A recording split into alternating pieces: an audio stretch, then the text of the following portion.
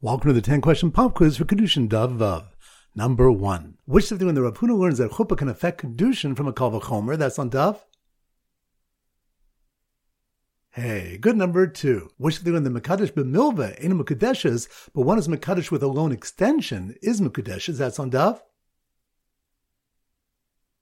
Vav. Good. Number 3. Which of the when the Mishnah uses the word drachim since it's the way for a man to search after a woman for marriage, not for a woman to search after a man? That's on Daf.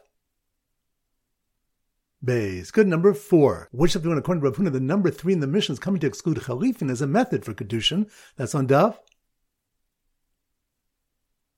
Gimel. Good. Number 5. Which stuff do you discuss? What the din is if a man was speaking with a woman about matters of her get or Kiddushin, and then he gave her a get or Kiddushin without explaining? That's on Daf. Vav. Good. Number 6. Which of the one from the pasuk that just as a maidservant's earnings belong to the master, so to a daughter's earnings belong to her father? That's on Daf.